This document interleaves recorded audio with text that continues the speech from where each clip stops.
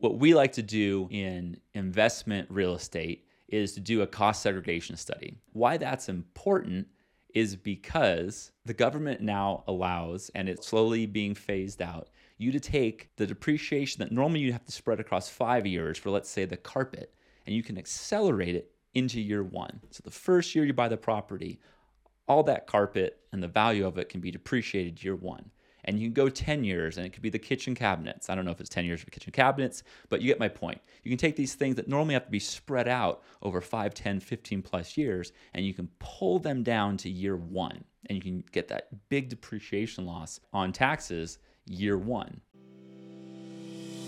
Listen, too many of us spend most of our waking hours working hard for our money and have little time left to figure out how to make our money work hard for us.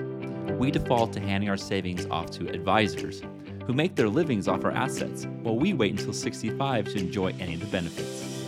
The problem is we need a quick way to gain the knowledge to take back the reins on managing our money while avoiding the misleading media or just straight bad advice. My goal is to give you all my knowledge, full-time research, and connections in a distilled version so we all can make our money work harder for us. This show focuses on ways you can take back control and intelligently invest outside the stock market to benefit your life today as well as into retirement. I'm Brian O'Neill, and welcome to the Harder Working Money Podcast. Hey everyone, and welcome back to the Harder Working Money Podcast. So I have no guest this week, so it's just going to be me speaking. I'm actually going to start doing these podcasts as well when I cover different topics of things that I'm interested in. And, I spend a lot of time researching and trying to get educated on for my own life and share it with you. So I figured why not tackle the probably the hardest topic to talk about is taxes. So I'll admit I have some cheat sheets here. I had to put some notes down to keep it straight in my head because even though I am interested in this stuff, I don't do it every single day. So I will need a few notes. So if you're watching on YouTube, you'll see me looking down a little bit just to remind myself of some of the percentages and different aspects of it. And of course, I'll do the disclaimer right now. I'm not a tax professional. It's not tax advice. I'm just sharing what I know and I've started to learn and use in my life. And I will definitely try not to make any mistakes on the information I share here, but make sure that you just use this as informational purposes only, just sort of like my opinion of what I do, and consult with CPAs and tax professionals to work out all the nitty gritty. So I'll do some generalizations here. I'm not going to get down to the exact percentages, and there's always caveats to all the things that I talk about, especially with taxes, because, taxes are not simple. The tax code is thousands of pages, so you definitely have to make sure that you don't just take something you find on the internet and apply that. Okay, so let's talk about taxes and why is it important. So taxes are most likely the biggest expense in your life. If you are a business owner or a professional, you're making a six-figure income or higher, you're going to be spending more on taxes than your mortgage and other things like that. But what's funny is most people I've found will spend more time researching their next car or trying to save $30 on their utility bill than they will getting knowledgeable in current tax changes and different strategies that you can use regarding your taxes and your income. So I think it's really important that if you don't spend the time doing it yourself, which you probably shouldn't do, you should find a professional that can. And at the end of this video, I want to talk about how to distinguish good CPAs from average CPAs, from basic and bad CPAs, basically. But first, we just need to get into certain background that goes into taxes and ways that you can manipulate the way that you pay taxes and the amounts that you pay on different types of income. And taxes also, you got to remember that they're not just a loan. They're really part of estate planning and business planning. If you're a business owner, the way you structure your company, the way you buy assets, the way you set up your estate for your personal income and investments, those play hand in hand with your taxes. There's not some magic way that you can just miraculously, have less taxes without also incorporating your business structure and the other ways you have your estate set up. So you really have to have a holistic view of tax planning when it comes to being able to do some of these things. Before we talk about taxes, let's talk about different income. So if anyone's read the Robert Kiyosaki book, Rich Dad, Poor Dad, he has the cash flow quadrant. And he basically breaks different people's income and the jobs they hold into what he calls the cash flow quadrant. So you have the employee, the self-employed, the business owner, and the investor. So the employee is probably the hardest position to reduce taxes because they basically just have a W-2 income. They don't have a business. They don't have other ways to manage the income that they have. And if you're in the upper tax brackets, you're close to 40%. So think about 40% for employees. Now, self-employed is even worse. It can be 57.3% if you just do the math on it. And the reason is because they're basically paying employee taxes, plus because they're self-employed, they're also paying the employer side of the taxes. So being self-employed will put you in the highest tax bracket, basically. Now, Robert Kiyosaki and many tax advisors will say you really want to get as much of your income into the B and I quadrants, the business owner quadrant and the investor quadrant. So business owner, you can kind of anticipate about the 20% tax rate. And investors, done right and in the right type of assets, you can expect about a 0% over time tax rate.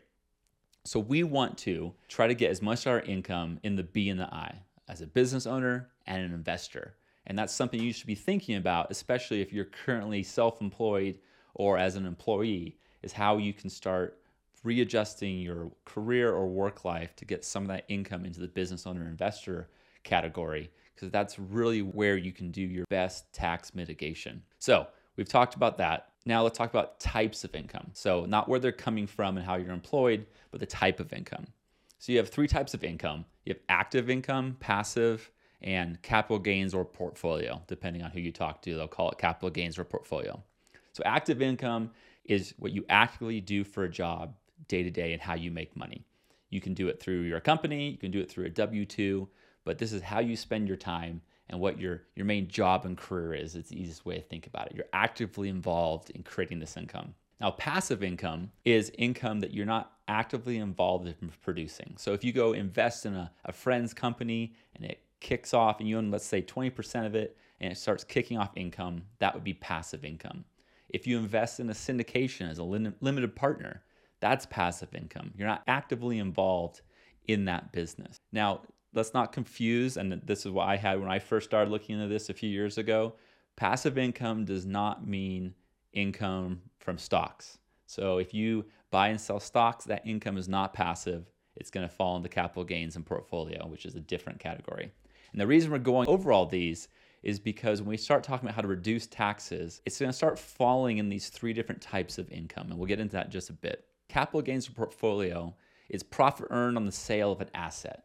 So it can be a piece of property or a car or a business or stocks or shares in a company. It can be real estate. So think of it as profit earned on the sale of an actual asset. So the one last thing we need to understand before we talk about ways to save on taxes is what is depreciation. And a lot of us that own businesses or real estate have seen depreciation. We know that it's something our CPA or our tax professional calculates towards the end of the year, and it comes off some of our income.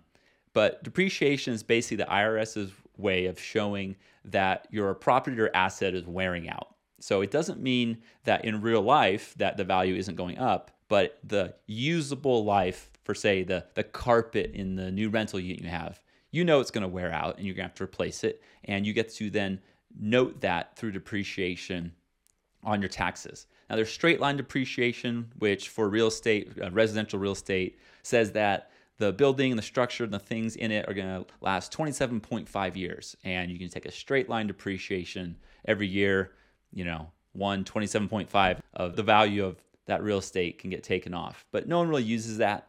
A lot of them will use the modified accelerated cost recovery system. Crazy long word basically is the IRS's tables and methods for different types of assets, whether it's cars or equipment for a business or for real estate. It'll be the buildings and the landscaping. What the curve is basically for the value as that thing depreciates. What we like to do in investment real estate is to do a cost segregation study. So what that basically does, it says instead of using the charts and the figures and the numbers that the IRS offers in their standard method, is a professional comes through and they go through and they look at what is the value of the light fixtures? What's the value of the carpet? How about the paint? How about the landscaping? They chop up the value of your property that you paid for it into all these little segments, and they know how quickly each one of those depreciates. And it's called a cost segregation study. And basically what that does is it breaks it down into, instead of using the straight line depreciation of 27.5 years or the modified system, accelerated cost recovery system the IRS has, it gets you a very granular view of this is how much of your property will depreciate in 5 years, 10 years, 15 years, and then the full length. And why that's important is because the government now allows, and it's slowly being phased out, you to take the depreciation that normally you have to spread across 5 years for, let's say, the carpet, and you can accelerate it into year one. So the first year you buy the property, all that carpet and the value of it can be depreciated year one. And you can go 10 years, and it could be the kitchen cabinets. I don't know if it's 10 years for kitchen cabinets, but you get my point. You can take these things that normally have to be spread out over 5, 10, 15 plus years, and you can pull them down to year one. And you can get that big depreciation loss on taxes year one. So this bonus depreciation that's allowing you to pull forward these items into year one is slowly phasing out. So it started a number of years ago, and it gave you 100%. And now in 2023, you can take 80% of the value of those items that you can pull forward. In 2024, it goes to 60%, and then every year after that, 40, 20, and then it phases off. And it's unclear if Congress is going to renew this or put it back in place. So right now, we're running at 80%. So how does this benefit? So what's the benefit of being able to take depreciation early on as opposed to have to spread it over time? So here's a good example. And these numbers are going to be rough, and it'll depend on properties and people's tax rates, but you get the general idea.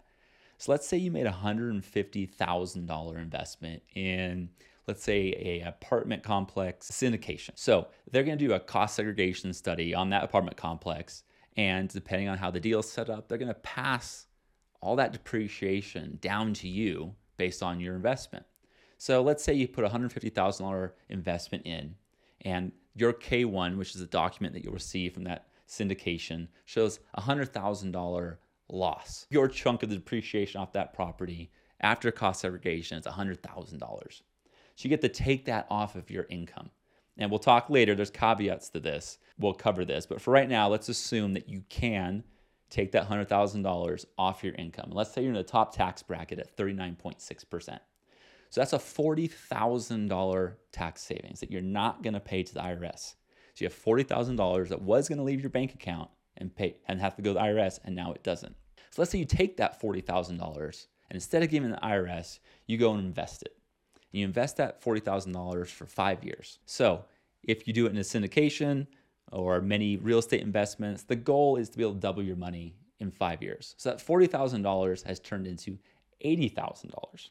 Now you have to pay some taxes on that increase after 5 years. Let's say that $80,000 goes down to somewhere around $68,000 after tax. So you basically didn't give the IRS $40,000, and now you have $68,000 5 years later after taxes sitting in your bank account. Now, that original $150,000 original investment has now turned to $300,000 after 5 years because it's doubled, and real estate, that's sort of what we're aiming for. Now, you're going to have to pay capital gains tax on it. And there's also this thing called depreciation recapture, which we're not really going to go super into. But basically what it says is that if you use depreciation in the beginning on this property, now that when you go to sell it, they want to recapture that depreciation. And they're going to tax you on it. They're going to tax you on 25%. So all said and done, let's say you have around $45,000, $47,000 in taxes off that $300,000. Well, you owe $47,000 on that investment in taxes. But remember that $40,000 that turned into $68,000 that you invested instead of giving the IRS? Well, that money you can basically use, think of it, to pay the taxes on your originally $150,000 investment. So that's how when people say that they use depreciation to basically get tax-free, it's because they're using the money that they got in year one, and instead of giving it to the IRS, they go and invest it, they let it grow. And it grows for 5 years. And after 5 years, you take the growth of that money, and even after taxes on that money, you can basically pay for the taxes on the increase in your original investment. And that's how you basically are using the government's money or the money that you would have given to the IRS to grow it and then pay them the taxes later on with the growth on that money. So it's the myth that you're never paying taxes. It's that you're using the money that you're not paying in taxes to grow it to then later pay taxes.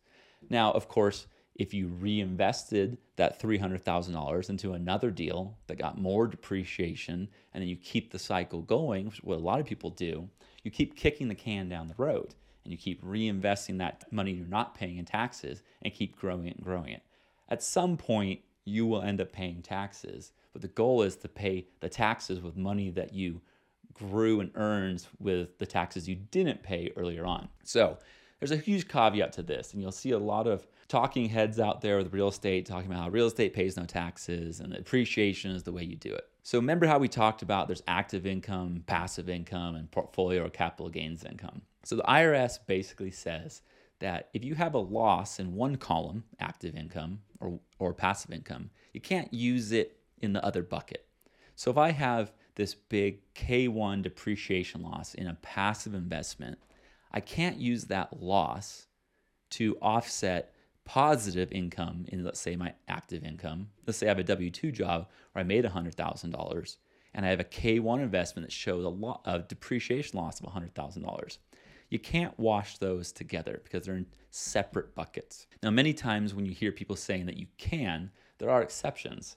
There's the real estate professional, which is the big one that everyone likes to use. And a real estate professional basically says it's an IRS designation that basically says that you are a real estate professional and you earn the majority and the most of your income in the real estate acquisition, improvement. There's a whole list of, verbs that you have to hit, and you have to do at least one of those. And if that is your career and that's your primary main source of income, you spend at least 750 hours a year doing it, or 500 hours a year if you're doing short-term rentals like an Airbnb, you get this designation of real estate professional. And the biggest thing it allows you to do, it allows you to take losses, let's say that K1 loss that's in your passive bucket, and use it to offset gains in your active income. You obviously can tell it's an awesome way to save on taxes, because now you can blend these gains and losses depending on what bucket they're in together.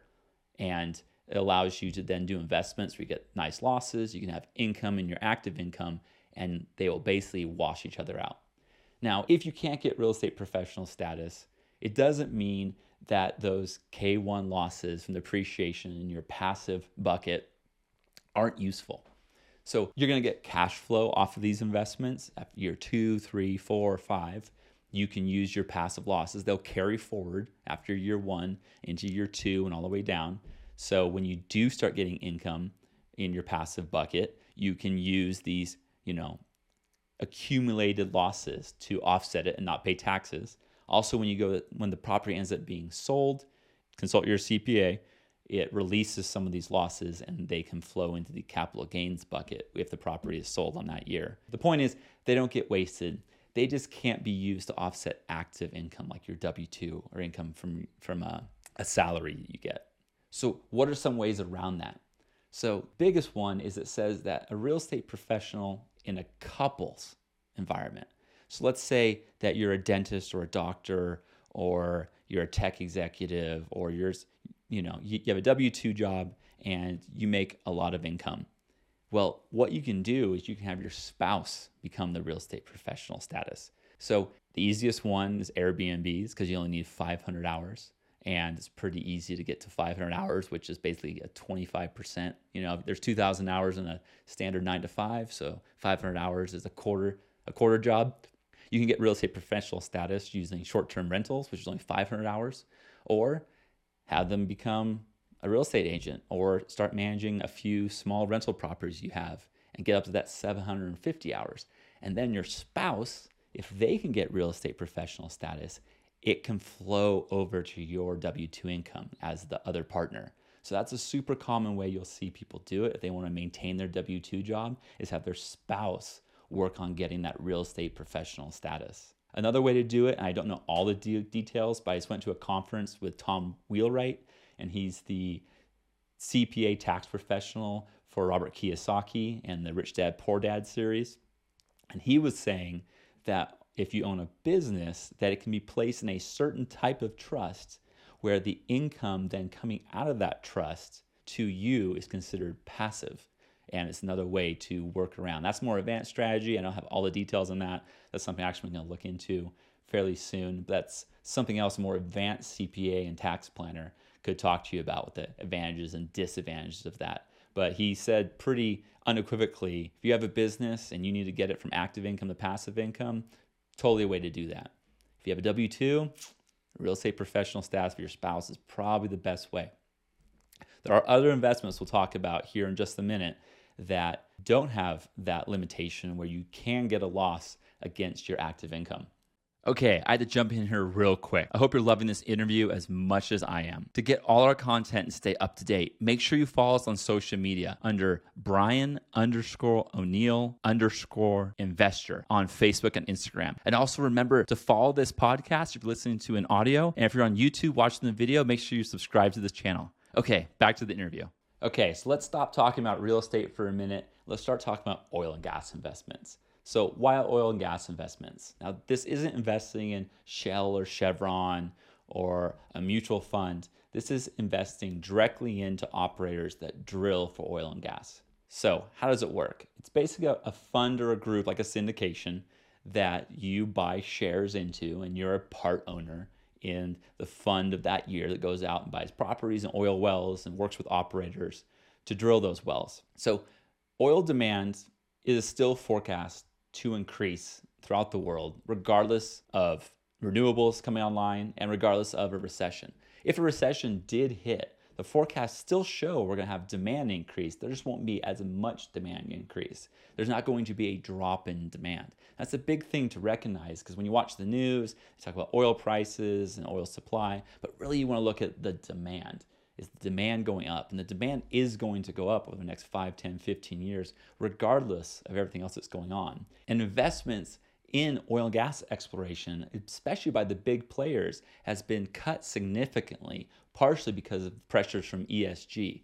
So investing in these mid-sized and smaller players who are boots on the ground, buying property, buying oil wells, drilling them, producing it, and sending it to market is a great place to invest money.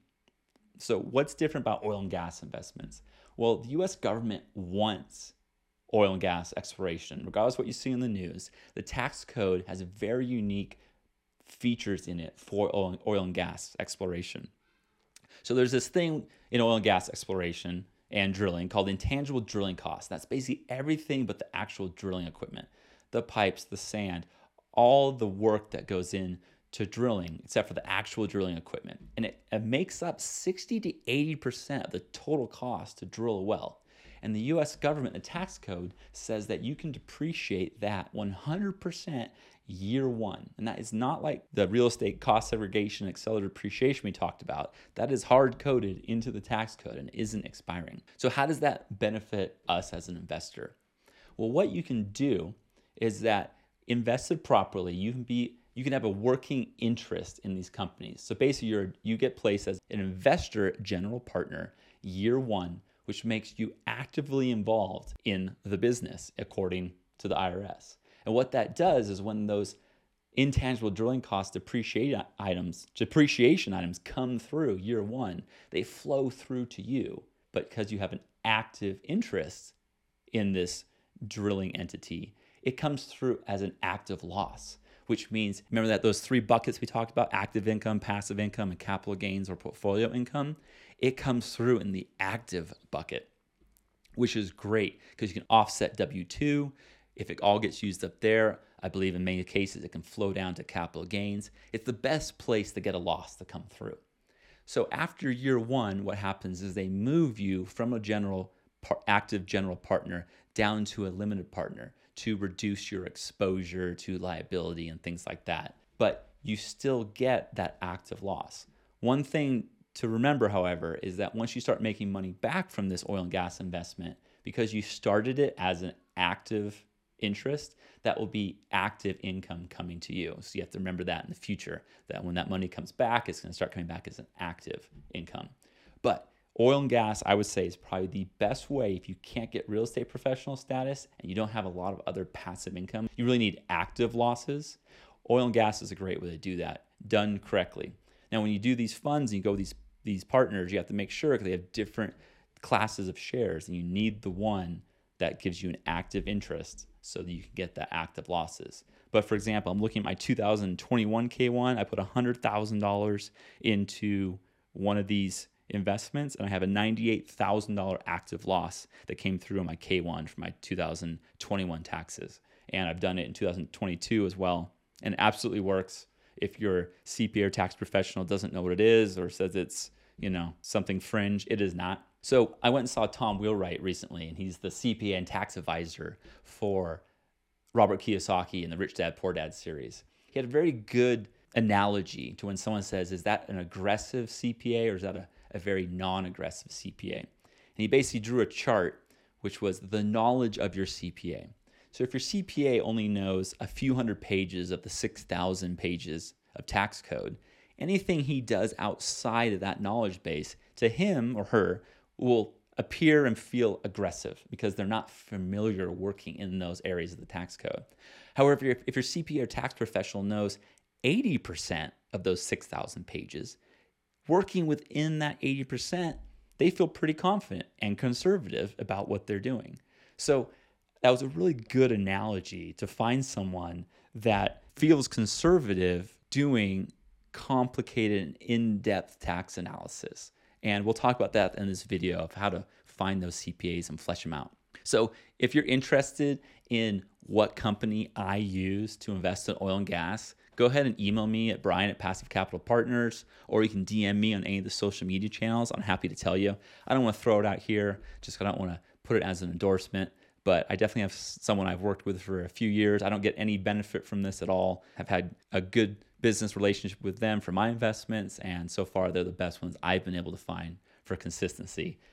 I've talked recently to someone that used to work for operators as an analyst in the oil and gas industry, in these operators that are boots on the ground, and they pointed out sort of a long track record of the original people is something good to look for.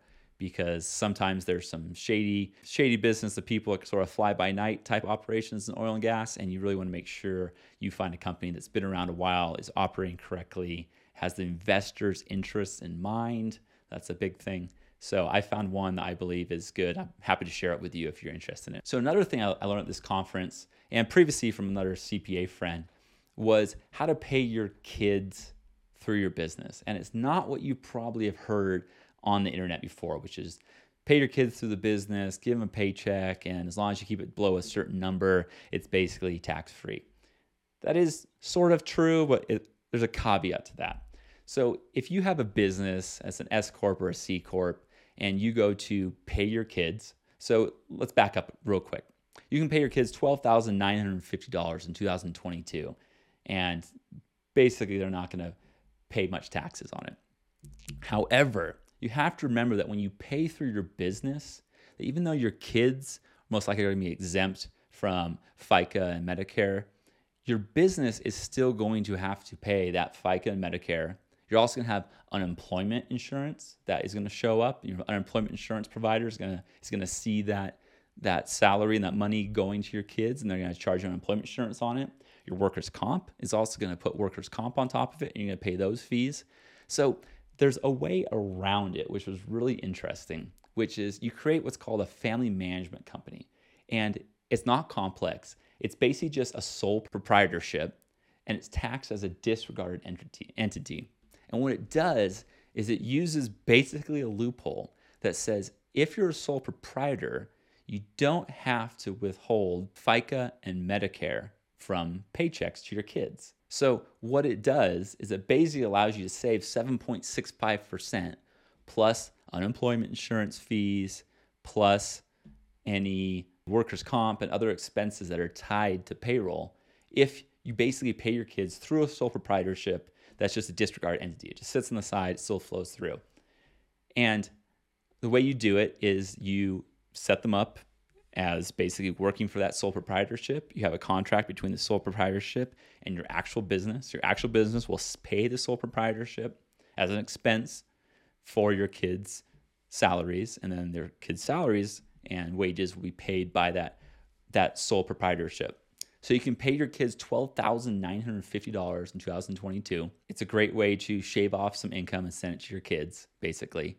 One thing to make sure is that you pay them a reasonable rate for the work that they're doing. Obviously, if you have a 2-year-old, you can't be paying them $12,950 unless they're showing up in your social media and other marketing pieces. So be realistic, have a little contract, talk to your CPA what documentation and what they think is realistic to pay the kids. But if you own a construction company, there's no reason they can't clean up job sites. There's no reason they can't clean an office. If they're a little older, have them do social media posts, anything you can find them to do and pay them a good rate. Now, your kids can also contribute $6,000 to a Roth IRA out of that money. So that's a great way to build a Roth IRA, basically with tax-free money going through your kids' Social Security number, basically. So this also falls outside the annual gift tax because you gift $16,000 in 2022. It falls outside that, so it doesn't exclude you from doing gifting as well. And like I said, pay them a reasonable wage, document their hours, have a contract, and set up a contract between your business and this sole proprietorship. So if you think about that, if you have 3 kids and you paid them each $12,950, the tax savings alone by doing one of these family management companies is $4,000 in taxes, and I estimated expenses a little bit of what workers' comp and things like that. So super easy entity, doesn't complicate your taxes that much. A little bit of paperwork, and you're going to save $4,000 a year on taxes doing that. So let's talk about CPAs. So CPAs. Okay, CPAs, basic CPAs. The CPAs that work within that 20% of the tax code, and they're very comfortable there. And that's where a lot of people have a W-2, don't have a lot of investments, don't have high income, sort of operate. And unfortunately, us as business owners, you start small and you've started to grow, or you're a professional, now you're making a good amount of money. We stick with our CPAs too long. And many times we outgrow our CPAs and we don't realize it because we don't spend enough time searching around, seeing and learning how to analyze, is my CPA a good fit for me? You shouldn't have to learn the ins and outs of even the things I just talked about and these methods to save on taxes. This is really your CPA's job to advise you. So if your CPA is basically sitting and you kick them a question and they give you an answer, you give them a question, you get an answer, or you give them your tax documents and you get answers back, that is not a good CPA if you're making 6 figures and you want to save on taxes. You need a CPA that has a much more holistic approach that really looks at your entities, is advising you like, hey, you may want to get into real estate, or maybe you should look into these investments. Or, hey, if you do this and this with your kids, we can save you $4,000. They need to be really putting a plan together. And when I've gone out looking for different CPAs, the more holistic ones will typically have an upfront fee to bring you on board. So they're going to spend a lot of time going through your history and trying to figure out, how do we get you in 3, 5, 7 years to where we want to get with your investments and your ability to save on taxes and make you efficient. And if they're not doing that and they're mostly just answering questions, you're going to them saying, hey, I want to do X, and they go, okay, that's fine, do X, Y, and Z, and this is what your taxes will be. That's not a great CPA. A good CPA, I found, costs more. If you're spending $1,000 or $1,500 on your CPA and you haven't done a lot of planning, or you're not talking to them a lot and they're not reaching out to you, really trying to set up your structure and advise on investments and different ways that you can be investing your money to avoid taxes or to utilize tax strategies, they're probably not charging you enough to do that, because that takes time and they have to have less clients. And to do that, they have to charge more. So watch out going for, trying to save a few $100s on your CPA, or even trying to save, some of these CPA firms that really are aggressively planning people's financial lives, they're going to charge $5,000, maybe even $10,000 up front to bring you on as a client and to put a plan together and to execute that plan over a number of years. And if you think about it, if you're making $200,000, $300,000, $400,000, $500,000, $750,000, $1 million, you should be spending $10,000 planning your taxes, considering it's the most expensive thing that you're dealing with. Just find the right CPA firm. So One thing to realize is that when you find one of these CPA firms, you're likely going to have to change your investment strategy, maybe your business structure, maybe even how you look at how you're making income, investing, and running your life. They're not just going to step in with, hey, I have a W-2 and I invest in stocks. How do I pay no taxes? That's not how it works. You're going to have to do things and adjust how you do things in your life in order for them to be able to implement the plan to really get your taxes down and more efficient. Now, if you're a doctor or a dentist or whatever profession you're in, there absolutely is going to be CPA firms that focus specifically on your type of careers and the type of investments and money management that you do for your type of career, for a firm that's big enough to really have a deep enough bench that knows who their client they're working with, and they can match them up with CPAs and advisors that fit them. For example, if you're making a few $100,000, you're just getting into real estate, maybe you have one company, that's a different CPA than someone that has $50 million in investments and has 6 companies, all these different sources of income. That's a totally different person. And they're not going to be the same person that helps the guy who has a W-2 job and just puts money in a 401k. You need to find the ones that have focused on your niche and your niche specifically. That would be my biggest advice, is that your CPA, and I used to be very anti-CPA because I only knew average to mediocre ones. So I used a tax preparer, a tax professional. That's all. He's an enrolled agent, and he did businesses and small businesses. And I went and used my friend's CPA 1 year, and it cost me 2 to 3 times as much. And they filled out the forms on paper with a pen. They didn't use a computer. And I was like, I do not understand why anyone would pay more for CPAs if this is what you get. And it turns out there's a whole different level of CPAs out there. Just as you go to a clinic doctor or you go to a specialist in a tier 1 hospital, they're going to cost more, but they're playing in a completely different ball game. And I would advise you to definitely look out there. I like Provision or Wealthability, but there's a bunch more out there as well. I would say get them big enough to where they have research teams and they really can stay up to date on those 6,000 plus pages of tax code, because your average, 1, 2, 3, or 4 CPA firm isn't going to be able to do that. They're going to spend as little time as they can going to training because they have a lot of clients and they have to spend a lot of time processing those clients. And I would suggest if you're making a few $100,000 a year, find a CPA who isn't run of the mill and really specializes in your niche.